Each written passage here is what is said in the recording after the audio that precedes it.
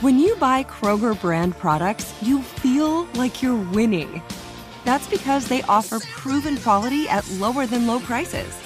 In fact, we guarantee that you and your family will love how Kroger brand products taste, or you get your money back.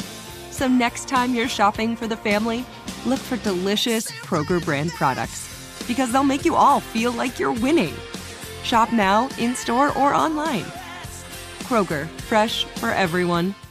Live Nation presents Concert Week.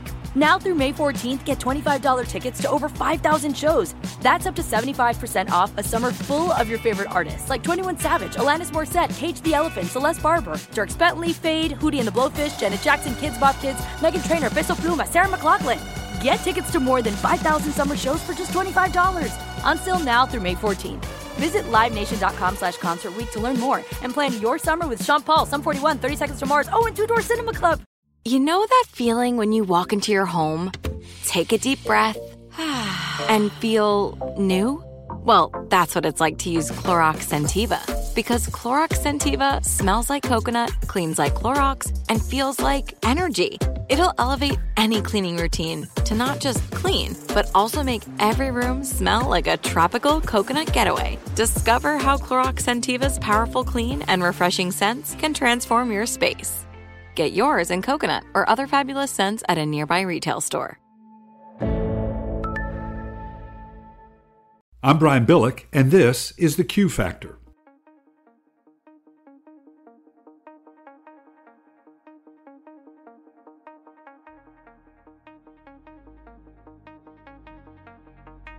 I thought it would be informative to look back at how we got here by way of the primary evaluation and procurement process in the NFL.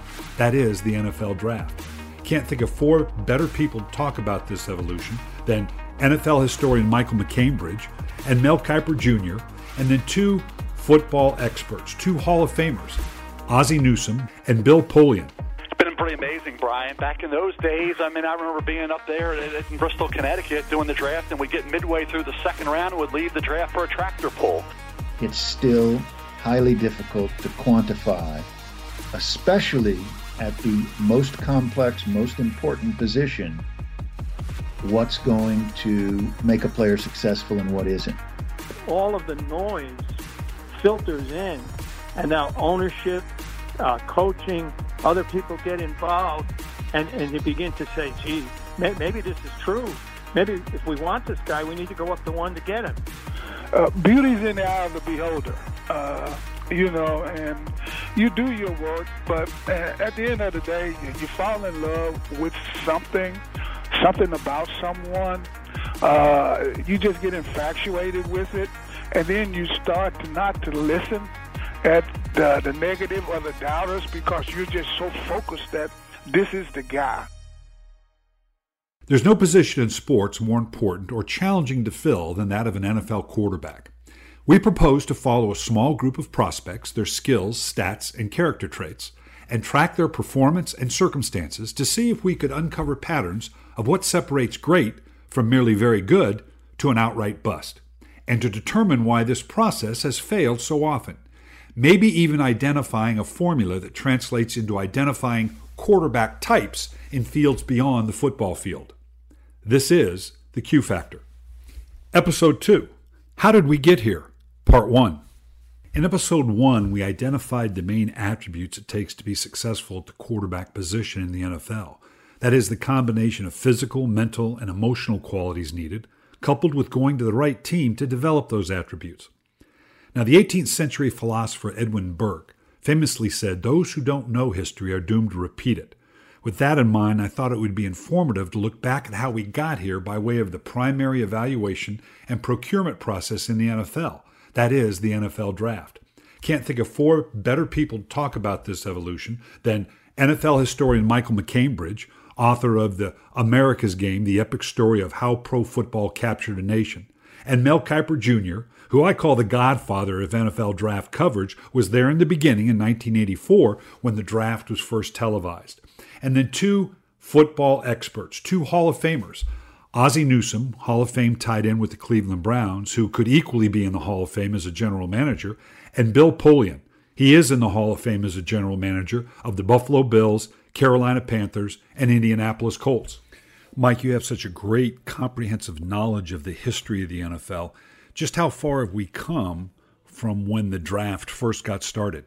I think certainly the draft has humble beginnings, but from very early on, it was clear that an environment of competitiveness, which the NFL certainly is, the smarter people were going to devote more and more resources to trying to figure out who the best players were, who the best fits were, and how they could get an edge on their opponents. And even by the 50s, which is not long after the draft started, there was a clear dichotomy of teams that did their homework. Teams like the Rams and the Browns would show up to the draft with trunks and trunks of information, and there would be teams like George Preston Marshall in Washington that were still drafting players out of the back of the Street and Smith's college football yearbook from the previous season, and that had exactly the sort of results you would expect. But I think that what we've seen in the past 50 years is no matter how much time you spend, no matter how many resources you spend, no matter how much data analytics you do, and all of those things are important and all of those things are helpful, it's still highly difficult to quantify, especially at the most complex, most important position, what's going to make a player successful and what isn't. And that's the challenge you guys talk about, and I think it's a worthy challenge to discuss, because it's not something that tomorrow or next year or next decade anybody's going to say, okay, we got it all solved now. We've got it figured out. Mel, you've been there from the beginning, back in the mid-'80s when ESPN proposed to then Commissioner Rozelle about televising this draft. Rozelle reluctantly agreed, but said, but I don't know who's going to watch it. And boy, has it changed. This has truly evolved to one of the major sporting events of the year, to the point where the draft will outdraw at the same time NBA and NHL playoff games. It's been pretty amazing, Brian. Back in those days, I remember being up there in Bristol, Connecticut, doing the draft, and we'd get midway through the second round and would leave the draft for a tractor pull.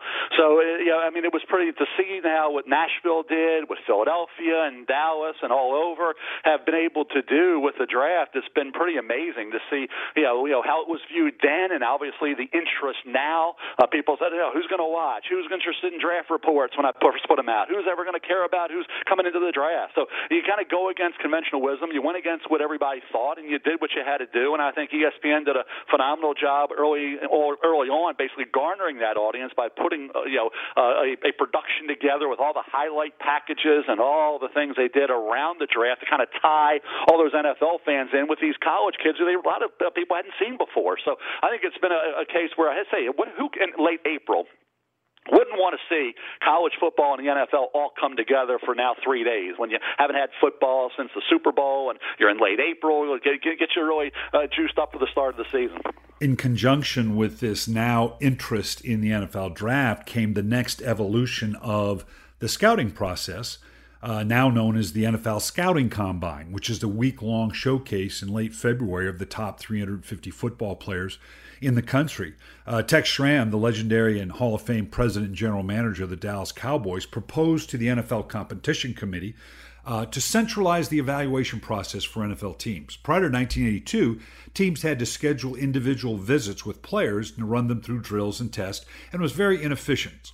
A number of different testing groups kind of came together. But in 1985, to cut cost and to centralize the process, they brought together what is now called the NFL Scouting Combine.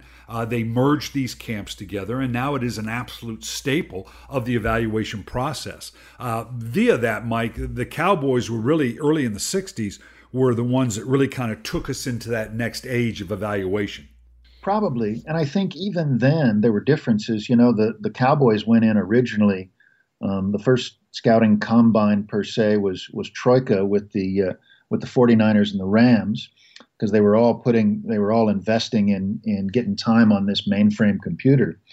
And one of the things that was proprietary even then, all three teams were getting the same data, but they were weighting different elements of that data in different ways. So the Cowboys might put more of an emphasis on a player's speed, whereas another team might put more of an emphasis on a player's size or how many games he'd played. So even then, in the early days, with the same amount of information, teams were weighing it differently. And obviously where the Cowboys got ahead is they eventually got deeper into computer scouting than other teams did, and they got much more sophisticated about it. By 1970, Tom Landry had taken one of his assistant coaches, Ermal Allen, and put him in charge of research and development, scouting other teams, but also doing regression analysis on drafts and some of the things that Gil had started exploring. And as you well know, there were not a lot of teams in the NFL that were at that level of granular detail about scouting of players. But success follows success, and pretty soon, by sometime in the 70s, everybody realized, hey, we need our own computer as well. Mel, the way that the coverage changed kind of drugged the coaches into the technological age in the next century because it became so much of an interest to everybody. There was no hiding out players anymore. Everybody was aware of everybody. Famously, Gil Brandt in the early 60s got Cornell Green out of tiny Utah State University in Logan, Utah. He was a basketball player. No one else really knew about Cornell Green, and he went on to be a phenomenal player for the Dallas Cowboys.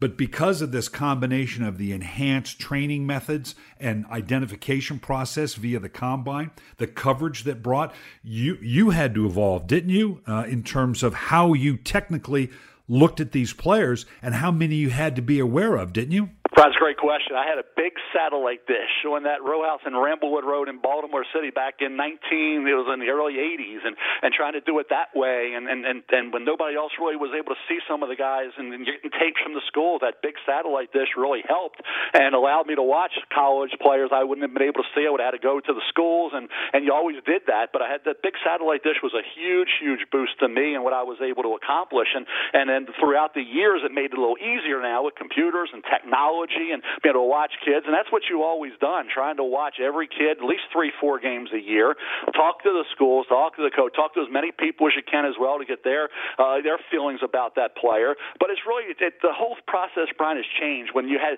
traditional ways of looking at certain positions have kind of changed with the evolution of the game and the way the game has changed. You kind of had to adjust to the times, Brian. You couldn't evaluate players now like you did back in the 70s, 80s, and even 90s. Everything has changed, and you have to adapt to that, or you're going to make a lot of mistakes in terms of your player evaluation. Live Nation presents Concert Week. Now through May 14th, get $25 tickets to over 5,000 shows. That's up to 75% off a summer full of your favorite artists like 21 Savage, Alanis Morissette, Cage the Elephant, Celeste Barber, Dierks Bentley, Fade, Hootie and the Blowfish, Janet Jackson, Kidz Bop Kids, Meghan Trainor, Peso Pluma, Sarah McLachlan. Get tickets to more than 5,000 summer shows for just $25. Until now through May 14th. Visit LiveNation.com/Concert Week to learn more and plan your summer with Sean Paul, Sum 41, 30 Seconds to Mars, and Two Door Cinema Club. Okay. I love Walker Hayes. He's amazing. He's so fun, such a great entertainer. And that's why I'm so excited that JCPenney and country music singer-songwriter Walker Hayes are partnering together on a new limited time men's collection for the everyday guy. The Walker Hayes for JCPenney collection is an upbeat playlist of instant classics with laid-back appeal and down-home vibes. As a dad of 7 kids, he knows exactly what fathers want and need when it comes to their style. This collection reflects his casually cool styles with outdoor-inspired details and versatile colors. Perfect for the guy living the t-shirt life or someone wanting some fresh options that feel just as good. It's easy to wear, affordable styles that celebrate the ultimate family man, along with the quality, durability, and sensibility dads appreciate. Available online Saturday, May 4th at jcp.com and in-store Thursday, May 16th, just in time for Father's Day. Limited time only. JCPenney, make it count. With AT&T in-car Wi-Fi, elevate your adventure by transforming your vehicle into a reliable Wi-Fi hotspot.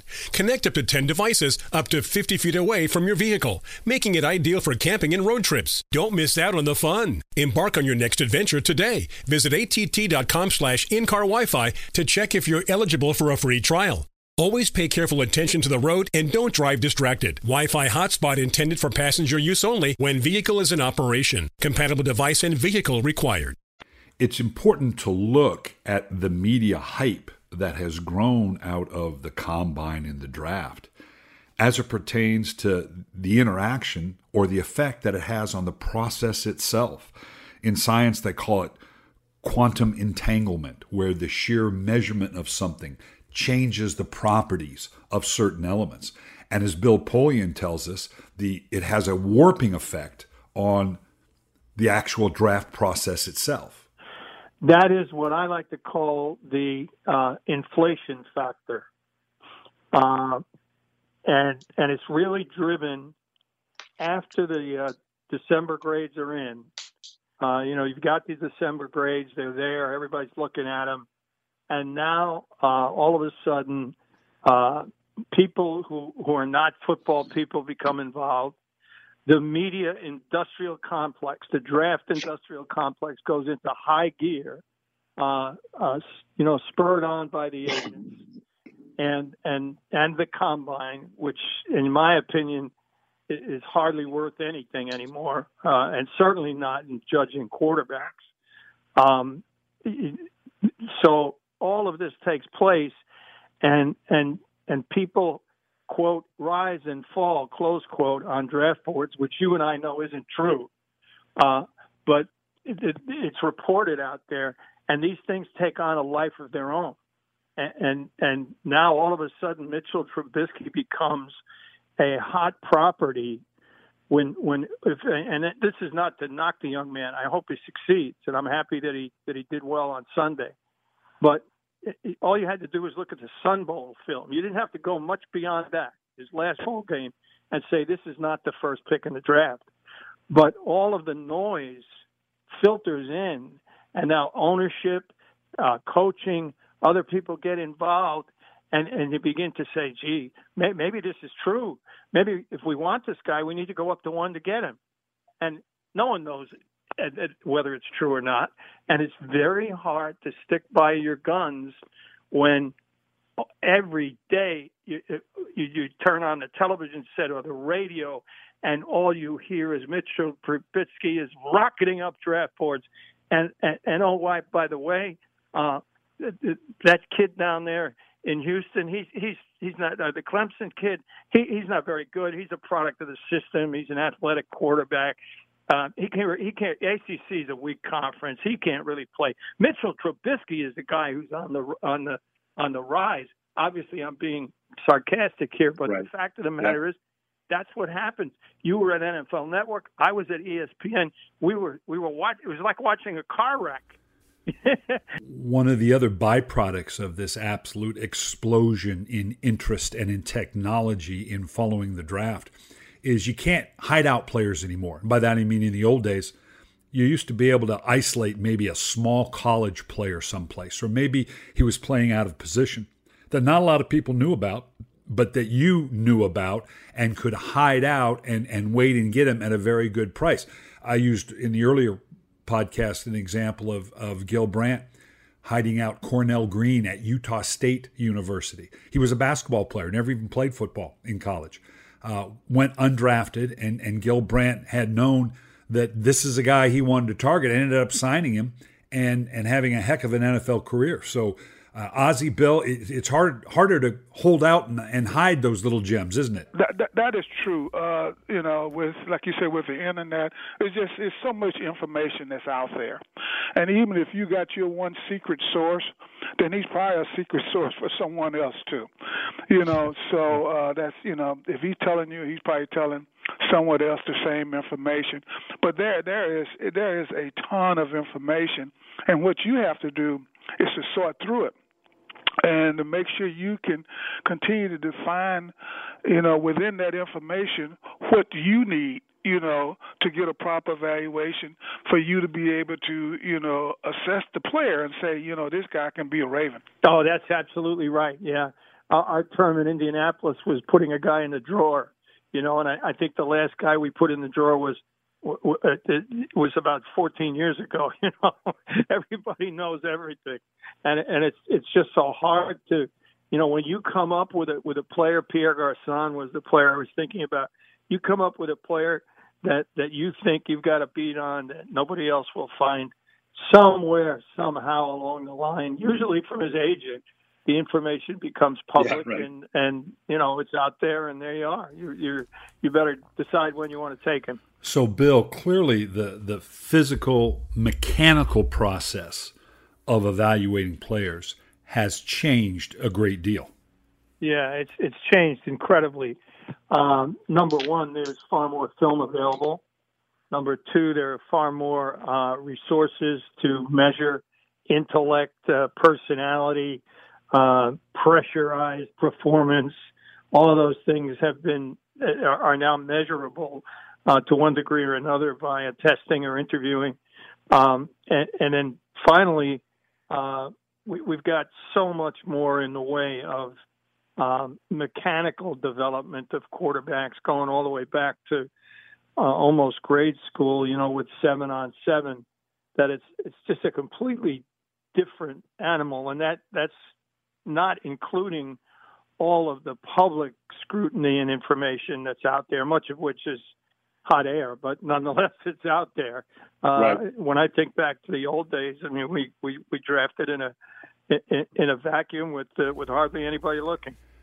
So, Ozzie, even though the technical aspect and the amount of information and the way we process it and the analytics and the absolute overwhelming amount of information we now have on players, still at the end of the day, no matter how you process that, no matter how much of it there is, it still comes back to your basic abilities to look at and evaluate players, doesn't it? And in doing so, then is it not indeed, as Bill has talked about, ends up getting warped a little bit because of all the outside influences and information? Not a whole lot. I mean, at the end of the day, it's about getting as much information you can from your sources, watching the tapes. Analytics have came into the game, and what they do, they can verify something that you've seen or could raise questions. Analytics does that, but it still comes down to your ability to watch the tape, gather as much information as you can, and not to be afraid to pull the trigger. Beauty's in the eye of the beholder, and you do your work, but at the end of the day, you fall in love with something about someone. You just get infatuated with it, and then you start not to listen at the negative or the doubters because you're just so focused that this is the guy, and you start to just eliminate, or you start to poke holes at all of the other guys to make sure your guy looks good. So here we have a process that clearly has multiple elements working all at once in a landscape where even the sheer definition of what we think the quarterback position is about is constantly changing.